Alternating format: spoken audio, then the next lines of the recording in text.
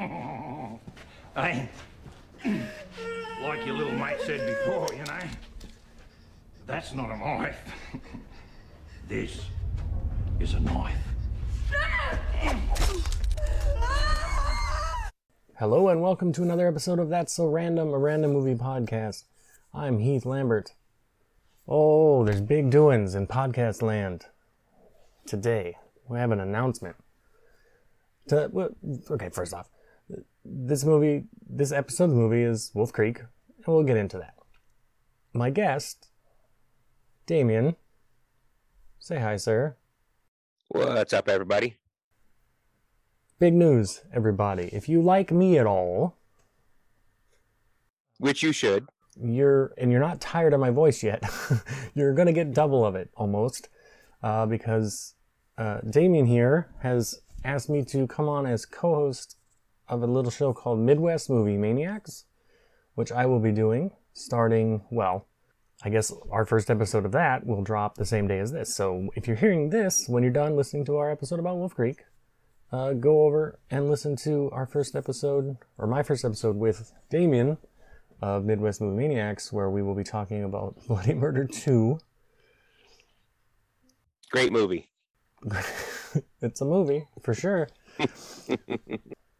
Yeah, so that's pretty cool. So if people for some reason like the sound of my voice, there's more of it coming. So go check that out when you're done with this. That's going to be bi-weekly probably, maybe weekly later, who knows? We'll see. Yeah, it's going to kind of be what it is. We're shooting for bi-weekly, but it might be a little bit less than every 2 weeks. Maybe sometimes a little bit more. Kind of depends on scheduling.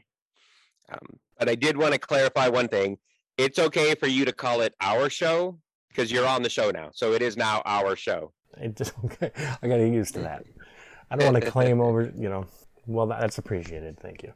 But Damien's here with me. I'm introducing him to all of you as we talk about Wolf Creek from, I did not write down the year. I believe it's 2005 because the sequel's 2013, which is a long time to wait for a sequel. I didn't look, so I have no help here. I usually write that down, and for some reason, I did not this time.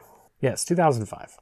A movie that is, in theory, like a lot of horror movies are, based on true events, which is a very suspect sentence to put at the beginning, considering they still say that the Amityville Horror is based on a true story, which the people who faked the Amityville Horror came out years ago and said they faked the Amityville Horror. So, but they're still using it. They still call the Texas Chainsaw Massacre based on a true story, even though it's absolutely not. It's an amalgam of Ed Gein and Wayne Gacy and a couple other things smashed together, but it didn't actually happen. I think the key word there is based on a true story. So you can take the story and just completely change everything about it and be like, hey, there were some people that drove across Australia. That really happened. Everything else we made up. Well, there was a string of backpacker murders. People from all over sort of the world, Germany and England and Australia, who disappeared in Australia, and their bodies were found in this state park, and they eventually wound up catching a guy named Ivan Millet, I think it's pronounced. This was between 1989 and 1993, so a very different time frame than the movie. Well, maybe not. I guess we don't know when the movie is set. It's kind of nebulous, but yeah. They believe he killed way more than 7, but 7's the number they could actually pin on him. He went to jail. He died in prison in 2019, but the details of this are very, very different. The only person who escaped from him, like in this movie, they say that this guy who escaped from him was a suspect for a while, but then they figured out it wasn't him. That didn't happen. There was one guy he tried to capture, and he got away and told the police hey, that guy tried to capture me. That guy tried to kidnap me, and that helped lead to his getting arrested. But he was never suspected. He was by himself. He was never suspected of killing girls he was with. So things are very different. And I have a weird feeling inside about movies like this that are based on true things, where how exploitative is it? Exploitative.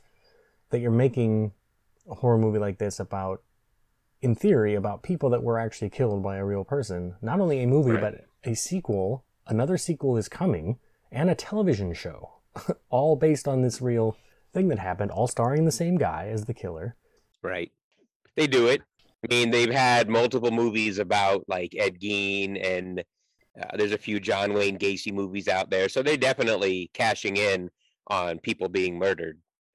Yeah, but those are more like a biopic where it's like they probably use the real names of his victims and the real and tell like the actual, at least closer to the actual story. But this would be like if you made a movie about Ed Gein where he never got caught and then he went to Las Vegas and killed a bunch more people. Like, I don't know.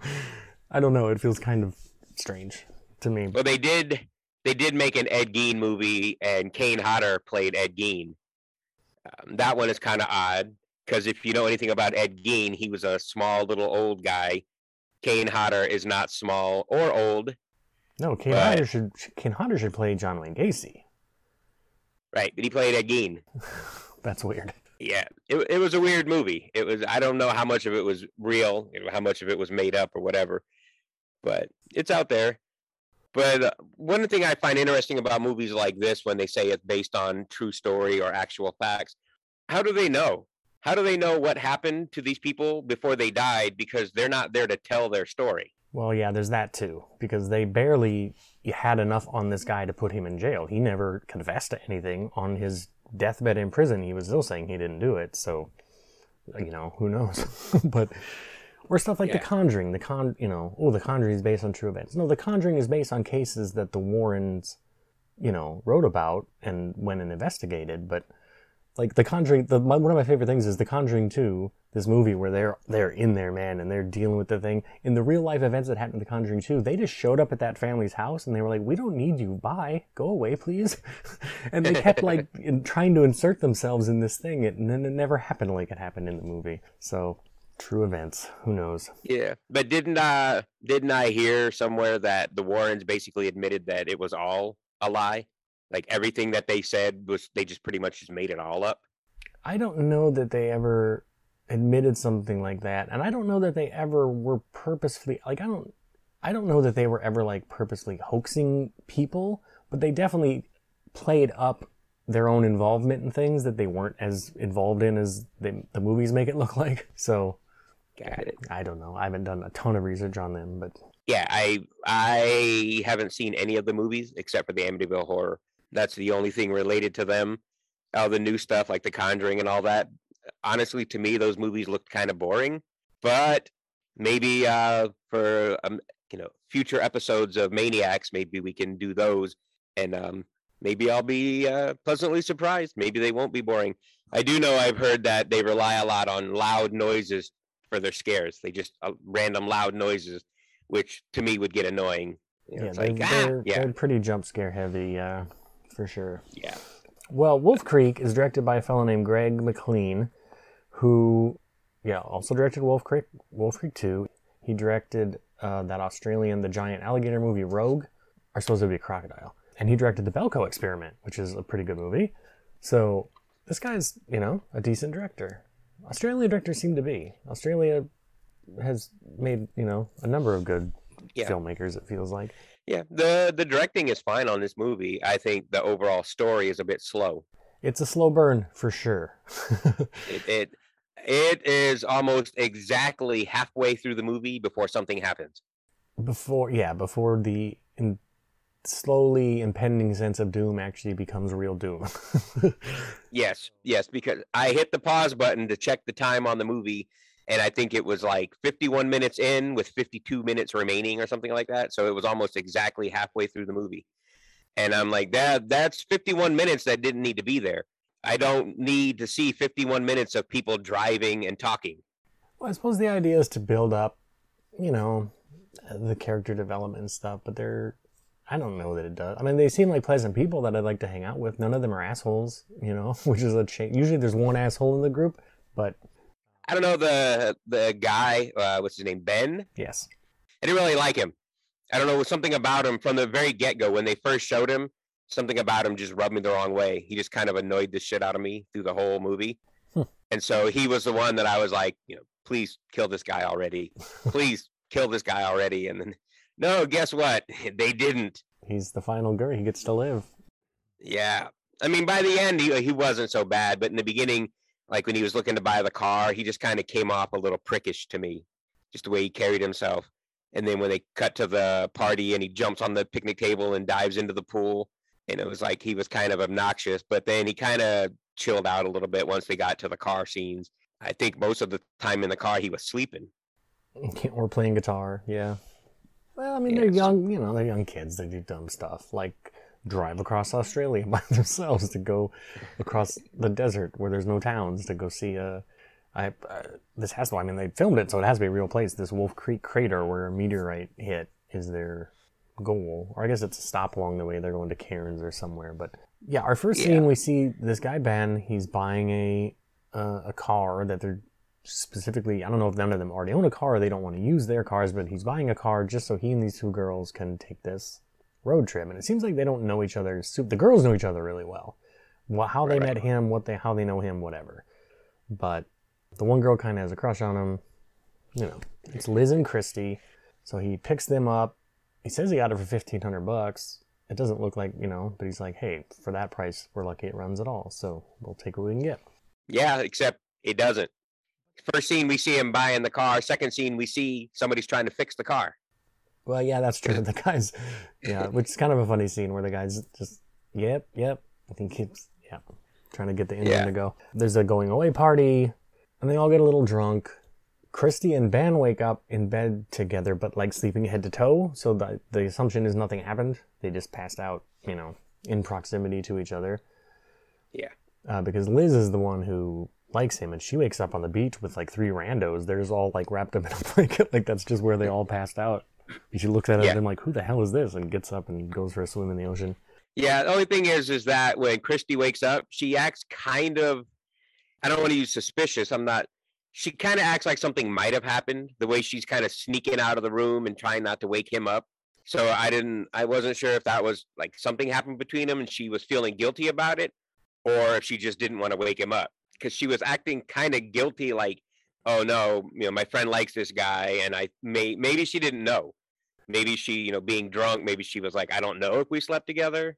I'm not sure. I think it's just an awkward situation because she doesn't have pants on, but she does have her shirt still on, which I guess you could have sex that way, but just the fact that they're sleeping, they go out of their way to show them sleeping head to toe tells me, I think she was just trying to creep out without making it into a thing. Where if he woke up, he'd be like, hey, did we sleep together? And she's no, and then they have to have a conversation about whether they had sex or not. So I think she was just trying to exit stage left as gracefully as possible. Maybe if the camera had panned a little to the right, we would have seen the Kama Sutra sitting on the nightstand. Could be. They didn't have, you can't be messing with that when you're drunk. You're going to lose your place. You can't, That's not for drunk sex. That's for regular. So their first stop, once they get going, is at this RV park, and they kind of just make camp there. And we get our first hint of, because there's kind of 2 red herrings, and if you come into this movie not knowing anything about it, which is kind of what I did, I didn't look up the real crime stuff until afterwards, and you don't know, it's a horror movie, so you know something eventually should happen to these people, but you don't know exactly what is the deal. So there's kind of 2 red herrings set up, and the first one is UFOs, possibly, because Ben's telling this story about, I know this guy, he was out driving in the desert not too far from here, and he saw a light that was like 10 feet off the ground, higher than a car should be, and then it shot up into the sky. So they're laying the seeds of like, I don't know, is this a UFO movie? Maybe. Because all you get at the beginning is like 30,000 people disappear every year in Australia. 90% of them are found within a month. The rest are never seen again or something. So it could be aliens. We don't know. Right. And they stop in a little town called Emu Creek for gas. Christy and Ben have a conversation while Liz is off of the bathroom or whatever, or playing with a dog or something, where she's like, look, you guys like each other. Like, I can tell. I know she likes you. I know you like her. And nowhere in this conversation, she's like, I know something happened between us, but forget that. Like, so that also tells me, like, and she's like, just go for it, man. Like, when we get where we're going, I'll find a hot guy for myself and everything will be fine. It's fine. Don't worry about it. Just, make your move, man, because she's waiting. And then we get our other red herring, because they go into, like, the bar or whatever to get a drink. And there's this table full of burly old assholes, like real, like, Australian desert men or something, tough guys, who start immediately talking about essentially gang raping Liz. Like, no two ways about it. They're joking about, like, Ooh, what would she be like? Should she handle all of us and all this shit? And she's Right. ignoring it. Ben, not so much. And good on Ben, because you shouldn't stand for that. If you see other men misbehaving, don't let it slide. Well, to be fair, they specifically call Ben over to the table and tell That him too. they're gonna gangbang his girlfriends, his female friends, not girlfriends, but and that's what sets him off because they flat out tell him they plan on gangbanging those two girls, and he tries to play it cool, but he calls the guy something. I don't remember what word he used, like asshole or something like that, as he's walking away, and then that sets off the very attractive Australian gentleman. A big mustache, cat, he got missing teeth, and yeah, he's like, "What'd you say?" And then Ben's like, "Oh, I said you have a lovely smile or something." And as they're leaving, and they've narrowly avoided a fist fight, Right.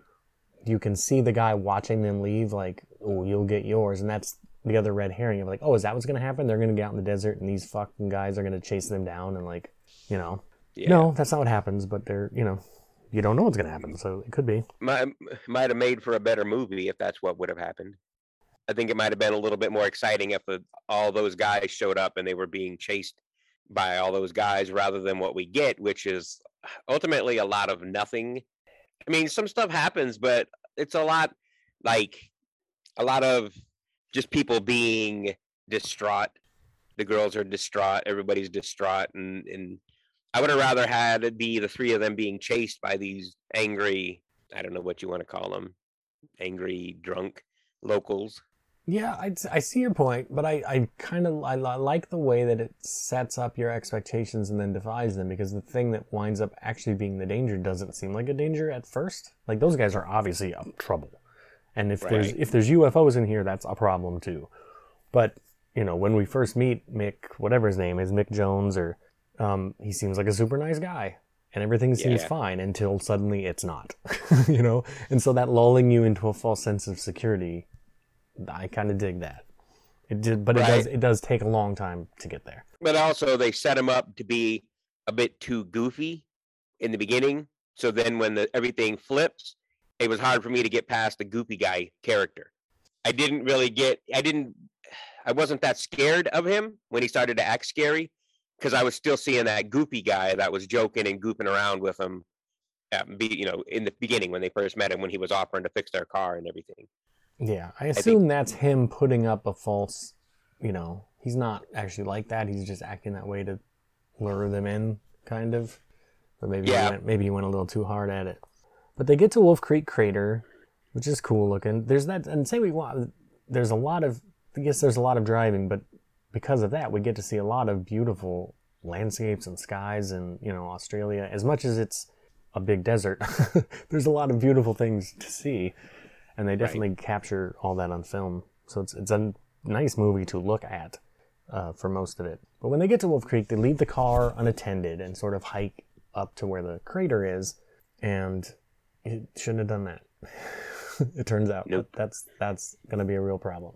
But it's pouring rain, but it's fine. Ben and Liz kiss. They kind of go off by themselves and have a moment. It's nothing too crazy. It's just like a little, like, let's get this out of the way kind of, and they kiss and laugh about it. And then, so it's brewing. Things are going to happen, but they're not going crazy and banging up against a rock or something. Like, it's, it's kind of sweet. It's kind of endears you to them that they're not, Yeah, we don't get a Bloody Murder 2 moment.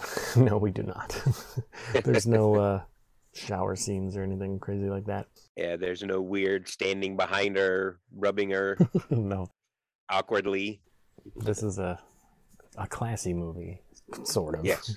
Well, up until the rape threats start, yeah. Which is, it's been a real thing. The movies I've had on this show of rape it comes up so many times on this show because of the movies that I've had to watch. Kudos to this movie that we never actually have to watch. There's no actual rape in this movie, but the threat of rape, the threat of sexual violence is permeating the air at all times almost. In a way that's not great either, but he definitely indicated his intent with his actions, was showing that he definitely had the intention, but it didn't get there. Yeah, it's his MO, but they don't make us actually watch it. So I appreciate that. Thank you, Wolf Creek. I'm pretty tired of seeing that. So they get back to the car. It is dead. It won't start. And also, and here's a weird part of the kind of the red herring thing, their watches have also stopped. Now, I assume that's a natural, I didn't look it up, I should have, but I assume that maybe there's a natural sort of magnetism or something in this crater that in real life makes your watches stop if you go there. But they don't know that. So they're like, that's wild. Why have our watches stopped? But in your head, you're like, oh, is this UFO shit? Right. Because that's UFO shit, right? Right. But they can't get their car started, and they're sitting there. This is pre-cell phones, I guess. So yeah, maybe this is 85 to 93 or whatever that time frame was. But the sun's going down, so they're just kind of huddled in the car and like, okay, we'll wait for daylight and then we'll figure somebody will come along. Like we can see the road from, like, they're parked right kind of by the road. So it's dark and they do see a light coming, and I don't know what that is they're seeing, but Ben's looking at it, it's like, that's not a car, that's not a truck. And so for a second we're like, oh shit, this is a UFO, like, it's a UFO movie. A UFO is coming to get them, because that's what they think for a hot second. Yeah. And you're like, okay, now we're going. I think it was just the story he told, the fact that they were at this crater, and then the stopping of the watches just had them paranoid. So when they saw the headlights approaching, their minds were like playing tricks on them. I think obviously we know because we've watched the movie, it just turns out to be headlights. But I think they were just so freaked out by everything that was going on. Like, the car won't start, our watches have stopped. We're at this crater. He told us the story about this guy that was, all this stuff came together. And so in their minds, they were like, oh shit, it's a UFO. They've come to grab us. Yeah, so we have a second to kind of be like, oh, I guess that's what the movie is, UFOs. But it's not. Yeah, it's a truck that pulls up, and it's this guy, Mick, who, and here's what I like about this character. It's very much an Australian filmmaker going, hey, Americans, I know the only thing you know about Australia is from fucking Crocodile Dundee. But let me tell you, if you ever actually met someone like Crocodile Dundee, he wouldn't be a charming, funny guy that you'd want to hang out with. He would be a terrifying lunatic. Right. Which is what this guy turns out to be. And is what, if you met Crocodile Dundee in real life, you'd be like, that guy's fucking crazy. Like, get away from that guy. He's nuts. Yeah. To the point that we actually get a straight up Crocodile Dundee reference later, which is, I would say it's funny, but it's at like an incredibly dark and violent moment. So it winds up not being funny, but it's still a little humorous. It adds a little bit of humor into that very dark scene, because you can't not find it humorous when he's like, that's not a knife, this is a knife. Because it's like, okay, I think, don't they, when they first meet him, I think they make a reference to Crocodile Dundee, don't they? Yeah, Ben mentions it when they're sitting around the fire, and he's like, wow, you're like a regular Crocodile Dundee, you know. Yeah. And so later when he references, like, oh, it's like your friend Ben said, that's not a knife, this is a knife. So it's a callback to that. But it's also kind of a shout out to the audience of like, see, this is what it would be like if you met that guy. Bad news. Right. You don't want to hear that sentence in real life. It's terrifying. Oh, Mick Taylor, that's his name, not Mick Jones. Mick Taylor. He won't give them a ride because they're going north and he's going south. But what he will do is tow their car with them in it to his place, and he has the parts laying around and he'll fix it for him. And there's a lot of, at first they're kind of hesitant about him, but he seems jovial and nice, to the point that Ben's like, I don't know, like, how much would it, the girls kind of just want to ride, how much is it to fix this? And he's like, I'm not going to charge you, like, we're not in the big city, we're like friendly out here. Yeah. So you get lulled, you and them get suckered into this, like, oh, all right, he's just a good dude, it's fine. And they get to his sort of camp, which is like this big abandoned, I don't know if it used to be like a mine or what, but some kind of outpost. And he tells them like, oh yeah, there's hundreds of places like this. There's one that covers like an entire state almost of just these abandoned towns where just shit dried up and everybody left. And there's just abandoned towns just sitting around the desert in Australia that nobody comes to. And this is one of them, which maybe should have been a red flag that he lives here. Yeah. But yeah, I just wanted to mention the fact that I thought was kind of odd that his towing of their vehicle was basically him tying a rope to the bumper of his car and their car and just pulling them behind. Yeah, he didn't have a tow truck per se. And they indicated that this journey lasted like hours. It wasn't 20 minutes up the road, because they were in that car being pulled behind that truck by a rope for a hell of a long time. And so it's like, this guy really wanted to get these people to this place, that he drug them behind his truck for 2-3 hours with a rope. Yeah, which maybe should have been another warning, but they're committed now, so. Yeah. But they get to where he's staying. He gives them all water. He's got this big jug of water, which you don't even think about, because of course he'd give him water, but it becomes important. And then they're sitting around the campfire, they're all joking around, and he starts telling them these horrifically violent stories from when when I came out of the war, I was like this expert sniper, and so they hired me to fly around in a helicopter and shoot when there were too many kangaroos or too many water buffalo, whatever it was, and I'd fly around and shoot them. And they're like, that's cool. Yeah. And Ben's really kind of trying to get under this guy's skin a little bit. Like, he's being sarcastic and being jokey, and the girls pull Ben aside, and they're like, or Liz especially, is like, he's being nice to us. He towed us over here. He's going to fix can you not piss this guy off, please? Yeah. And Ben's like, yeah, but look at him. He's easy to make fun of, but you shouldn't have. Yeah. I think he did piss him off, didn't he? Because Mick gets up and goes over and starts working on the car. And then one of the girls goes over and is kind of trying to talk to him a little bit, asking if he needs any help. I think kind of trying to cool him down a little bit. Yeah, there comes a moment where I wondered, again, not having seen this before and not knowing much about it. They're sitting around the fire, and Mick's smiling and joking and happy, and Ben does say something to him where he kind of looks at him, the smile goes away, and he looks at him in a way, and I'm like, oh shit, is this where it pops off? Is he just going to stand up and shove a knife through this guy's face? Like, is it go time right now? But it wasn't. Yeah. But yeah, I don't remember what he said, but he said something to Ben because they all get real tense, and then he laughs it off, and he goes, I'm just joking. Yeah.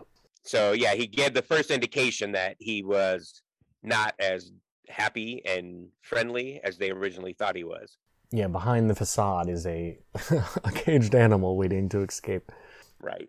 But yeah, they're just sitting around the fire, and he's working on the car, and he's like, oh, I'll come and get you when it's done. And then we cut to, it's morning, they have all fallen asleep, and Liz is, we don't see any of what happened, which is kind of cool that it discombobulates us in the same way it did her, because a second ago everybody's around the fire and everything was fine. Now she wakes up bound and gagged in like a shed, and it's daylight. Right. And you don't know what happened. Like, we fell asleep, and while we were sleeping, he dragged us off to separate, which she frees herself pretty quickly, so he's not very good at tying people up.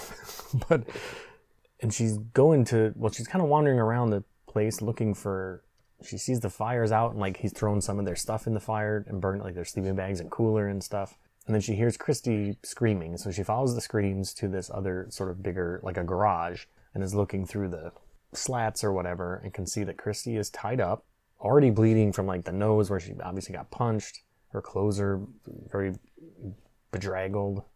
Is that a word? Bedraggled, maybe. And yeah, she's screaming her head off. She's tied standing up to a pole. Mick comes in with a rifle and makes like I don't think he actually shot her in the scene, because he's like making like he's gonna shoot her, and then he's like, oh, it doesn't work with the bolt open or whatever.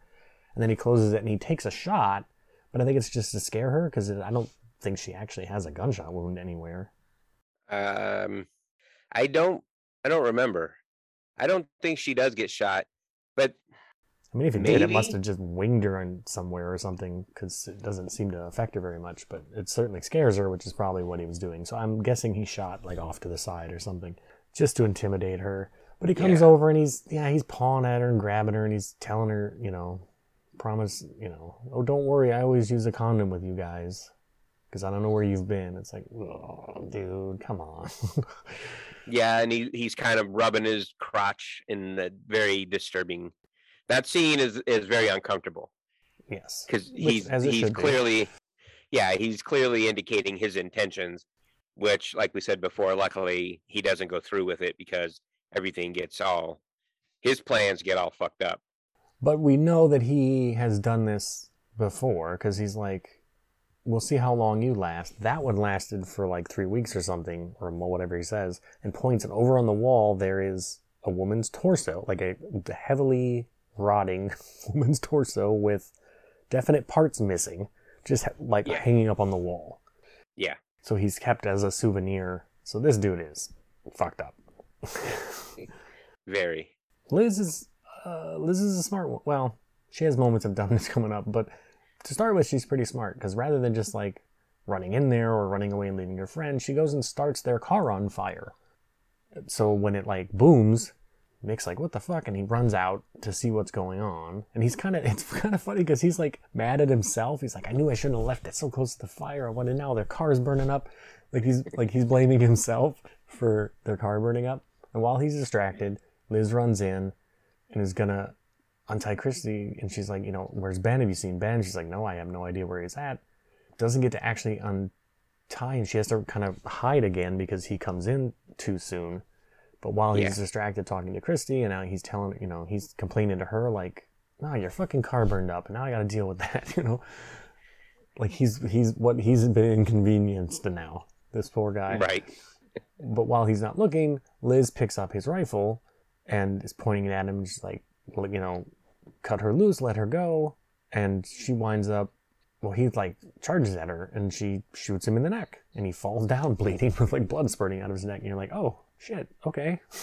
I guess the movie's over. She goes and gets Christy loose and they head outside. They get into Mick's truck. And I think at this point they're like, hey, Ben's on his own. We got to get the fuck out of here. Right. But then Liz, I don't know if this is dumb or smart given the situation, but Liz is like, no, hang on, stay here in the truck. I gotta go get that gun. So she goes back to, isn't that what it is? Or something? She's going back to get, because she kind of, after she shot him and he's laying there, she's like hit him in the back and the head with the butt of the rifle. She hit him in the back because I remember thinking, why wouldn't she like whack him in the head like multiple times? I mean, or shoot him again. If you're in this situation and you shoot or somehow manage to knock the person down, don't stop hitting, kicking, stomping, shooting, whatever, until you know there's no way they're still alive. But instead, she just gives him a couple of ginger taps on the back with the gun and then drops the gun. Yep. If Scream taught us anything, it's always shoot him in the head. Exactly. And she goes back to get the gun. You suspect, here's where he's going to jump up and grab her, but he doesn't. So you're still thinking, maybe he's actually like dead. But they get back out to the truck, and then he appears, like the garage door opens or whatever.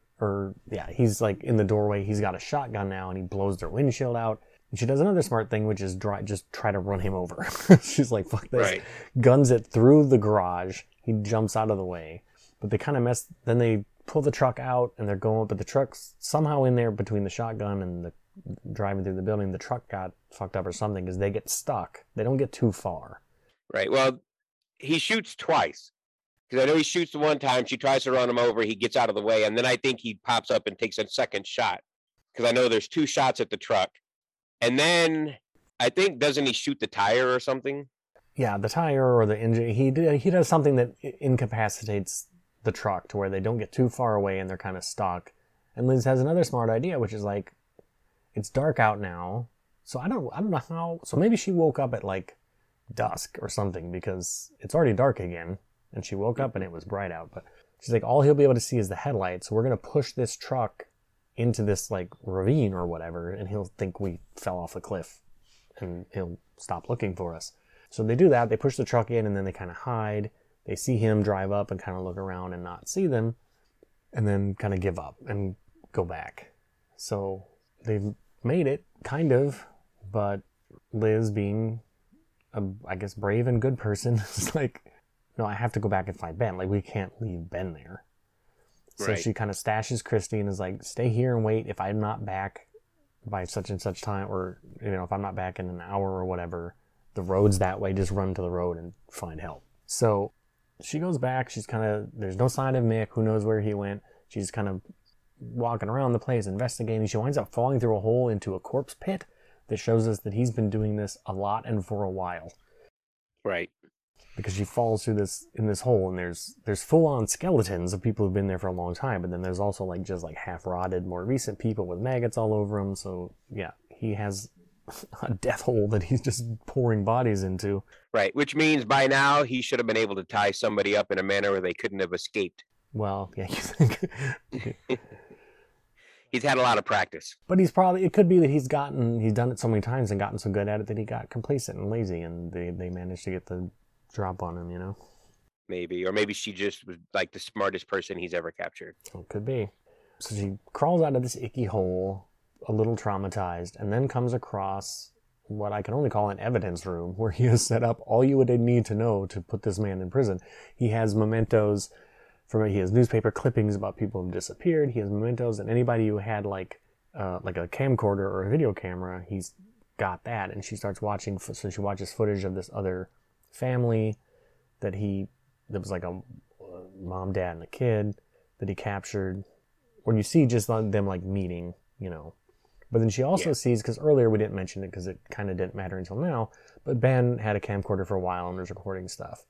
And she finds their camera and is watching it, and she sees in the background of the shot we saw earlier when they were at the Emu Creek or whatever, and Ben was like doing a selfie video. Behind him in the background, and we didn't notice it the first time because we weren't looking for it, is Mick's truck.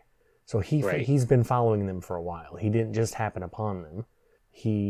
But you also see when she watches the video of this family that was the same circumstances. They came back to their car and it was dead because Mick had followed them and pulled, you know, messed with their engine, so their car was stalled.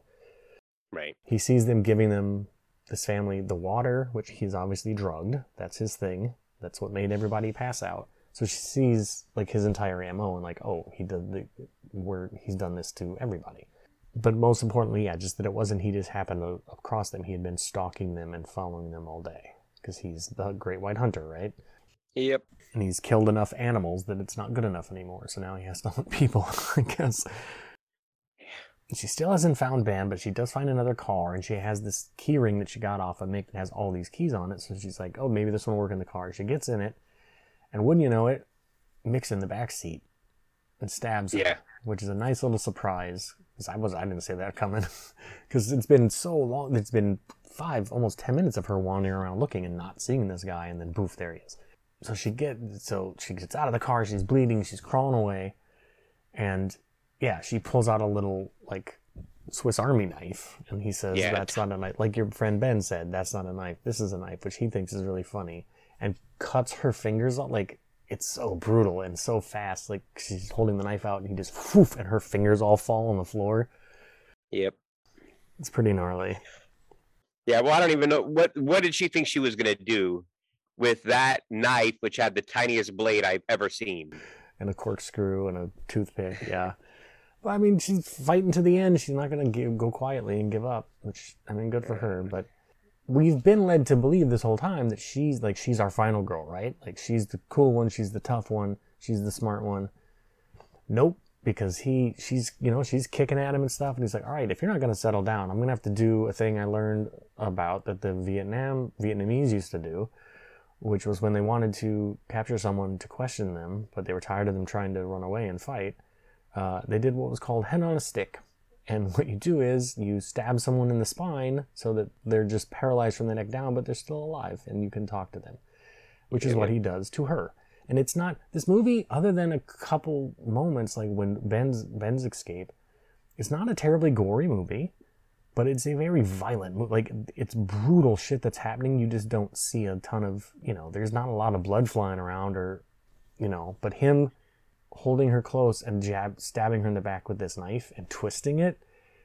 Yeah. And just the implications, the thought of like, oh, now she's just, like he said, that's how he sees her. She's just a head on a stick. So she's going to be alive and awake for whatever he does to her. She just literally can't do anything about it. That's horrifying. When he stabs her into the back, we see her and she's kind of gasping and panting, and she does a good job of giving you the feeling that she has become paralyzed and she's in pain and unable to move. And obviously at this point, she's kind of just accepted the fact that it's the end for her. Well, the end would be merciful. If he was about to kill her, that would be something, but she knows that she has days or weeks of whatever the hell he wants to do to her ahead of her, and there's nothing she can do about it. And that is awful. Like that's a disturbing idea. And that's the last we see of her. We don't see her again. We cut back to Christy, who is realizing, okay, Liz is not coming back, so it's time to run for the road, which she does. She's running down the road. She's covered in blood still. This nice couple sees her and stops and picks her up, and they haven't even gotten back in the car yet. When the guy, it's like an older couple, the guy's going to close the tailgate and just you hear phoom, and then there's blood on the back window because Mick, using his famed sniper skills, has sniped this dude from half a mile away and then kills the lady. Like he's good at this part anyway. So Christy gets behind the wheel takes off driving. We get a bit of a Mad Max, which is, that's the most Australian movie, right? Is Mad Max.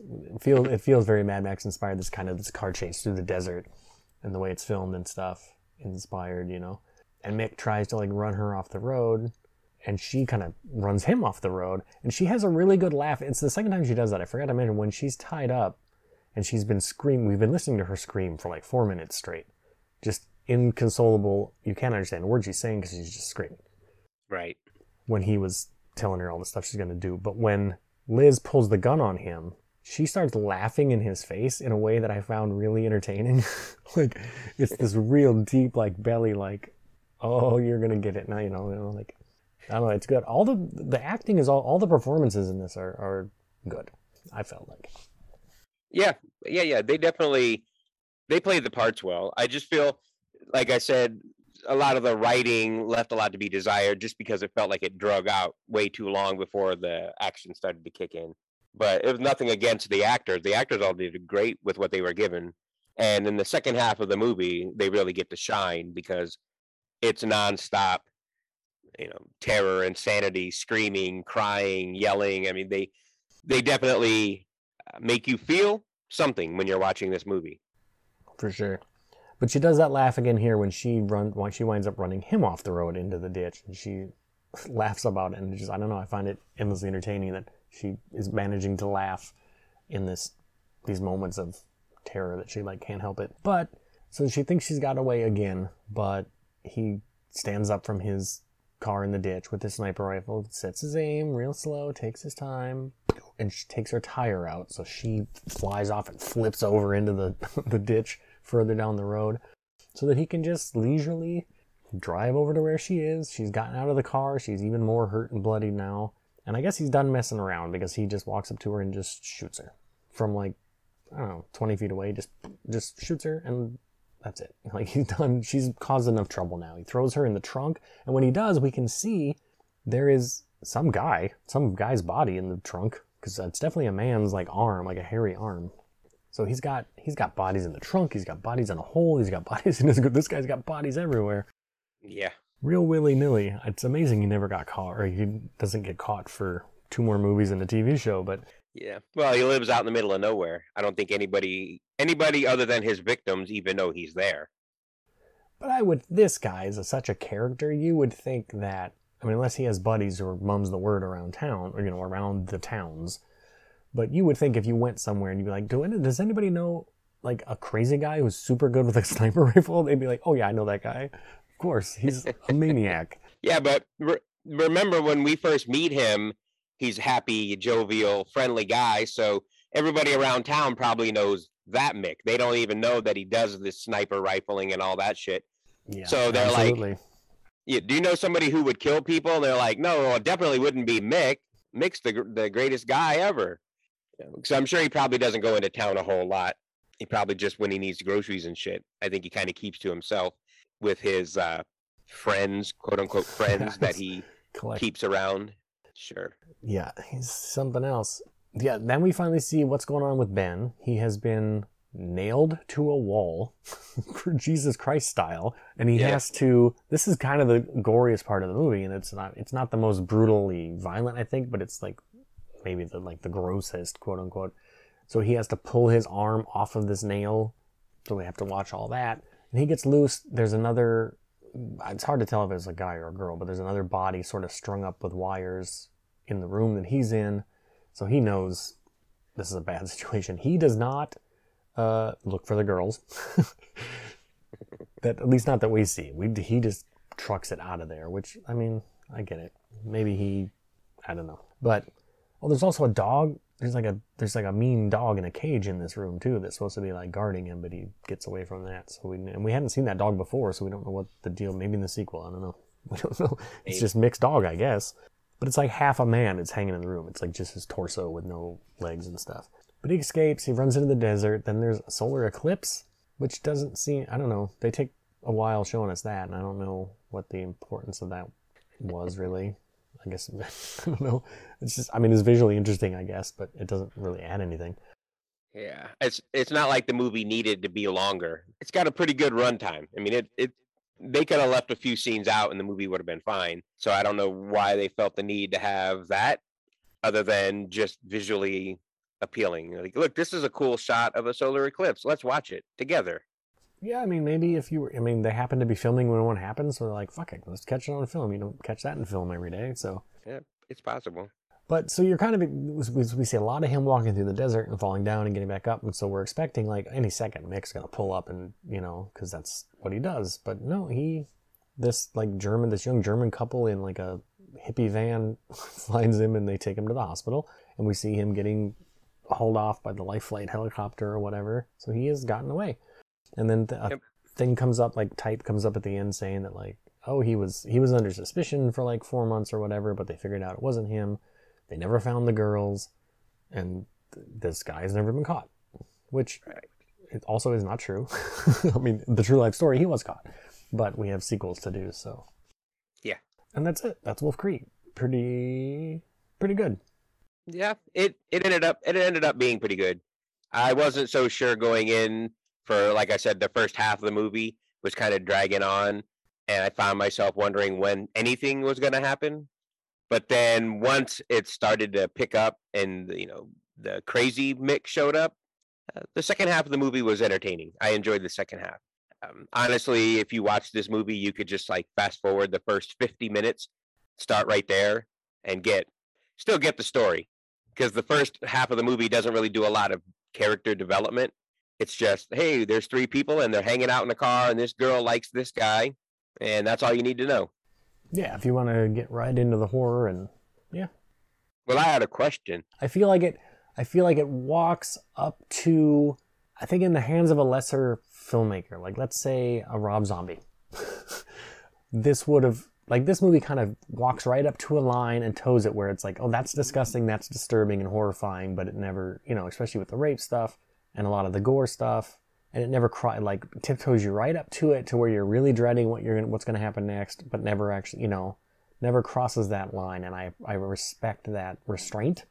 Whereas someone like a Rob Zombie, or, you know, would have jumped over that line and turned around and pissed on it, like, you know, would have taken it so much further to a place that you don't need it to go. So. Oh yeah, it would have just been nonstop gore and many, many, many, many, many, many unnecessary scenes of his wife doing her best to act. Yeah. And yeah, I honestly, we wouldn't be reviewing it right now because I wouldn't have even watched it. Oh, is that a hard and fast rule we're gonna have going forward on the Midwest Movie Maniacs? No Rob Zombie. I appreciate that. It's not a written in stone rule, but I'm making it a written in pencil rule. Sure. That I don't want to do Rob Zombie movies. I don't either, so we'll be fine. Yeah, I can tell you right now, before any of them come out, I don't like him. I haven't liked anything he's done so far. He's going to have to do something really impressive to change my mind, and I don't see it happening. Yeah, I liked the first 2/3 of Lords of Salem. That's the only one where I was like, oh, this is like an actual movie. That's not like edgelord Rob Zombie bullshit. Like, this is actually a movie that's like telling a story, and then the last third just turns into the same old edgelord Rob Zombie bullshit and ruined it. But he almost made a good movie. Almost.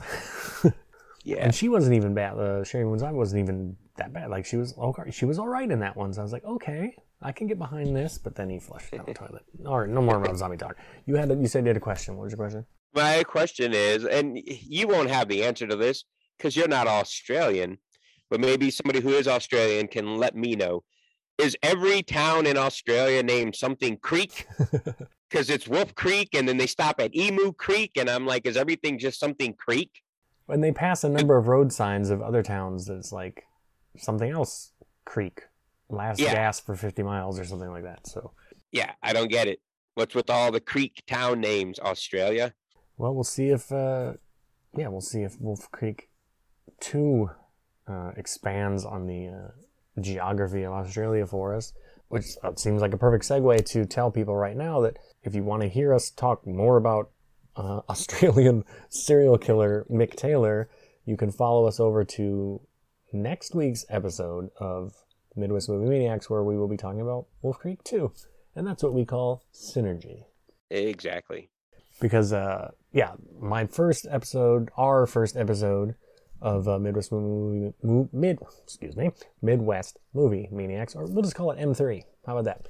M3 will be dropping the same day as this, so when you get done listening to this, follow us on over there and listen to Bloody Murder 2, and then next week we'll do Wolf Creek 2, and then who knows what we're doing in the future. Yeah, and Midwest Movie Maniacs should be available at your favorite podcasting location, because I did my best to get it out there everywhere.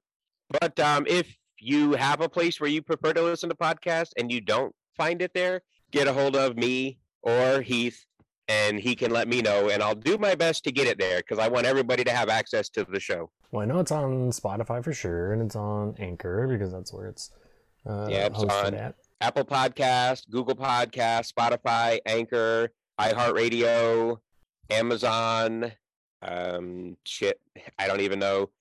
Everywhere that I could find where I could put it up, I put it up. So it should be out there.